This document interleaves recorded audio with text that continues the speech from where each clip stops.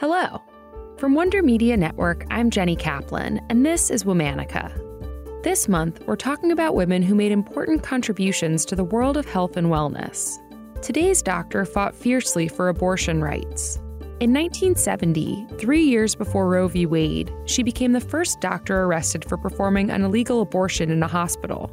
She did so intentionally to challenge and change her state's law. Let's talk about Dr. Jane Hodgson. Jane Hodgson was born in Minnesota in 1915. Her father was a country doctor. These kinds of physicians work in rural areas, serving communities who may not have access to a hospital system. When her father made his rounds, Jane often joined him. In 1947, Jane began her own practice, also in Minnesota. She saw an overwhelming trend: patients with little control over their own reproductive lives. Women who were unable to conceive, as well as women shouldered with unwanted pregnancies.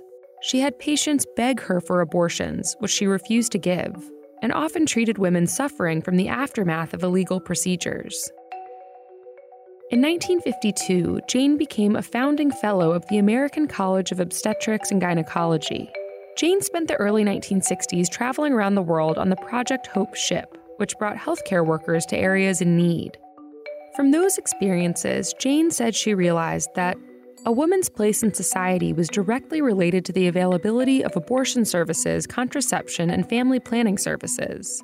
In countries where it was all illegal, women were much worse off as far as their overall rights, healthcare, and poverty levels.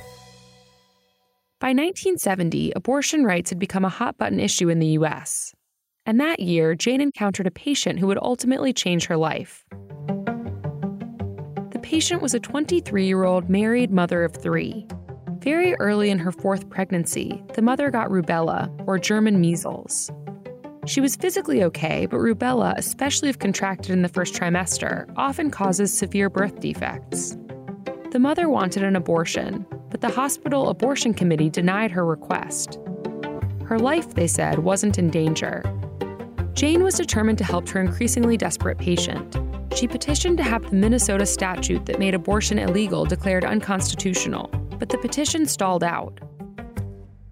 After 12 weeks with no ruling, Jane decided to do things her own way. On April 29, 1970, Jane performed an illegal abortion at a hospital in St. Paul, Minnesota. Soon thereafter, she was arrested and became the first doctor convicted of performing an illegal abortion within a hospital.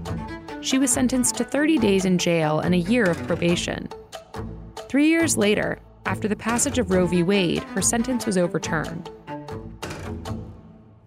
Jane's testimony would become a key piece of abortion rights advocacy. It was instrumental in Canada's legalization of abortion in 1988, and in 1990, the U.S. Supreme Court issued a decision supporting Jane in her position.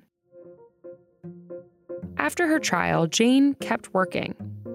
Beginning in 1972, she served as the medical director for the preterm clinic in Washington, D.C. for 2 years. She went on many more tours for Project Hope, helping women across the world access family planning tools. And as a proponent of moving abortions outside the hospital operating room, she established a number of freestanding clinics, allowing patients to get safe, outpatient abortions. Even well into her 70s, Jane would make a weekly 150-mile trip to an abortion clinic she helped establish in Duluth, Minnesota, in order to provide care. "I think in many ways I've been lucky to have been part of this," Jane later wrote.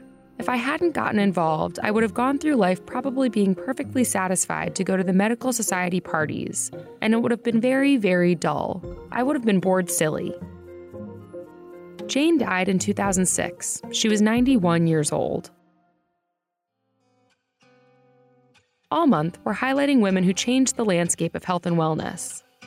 For more information, find us on Facebook and Instagram at Womanica Podcast.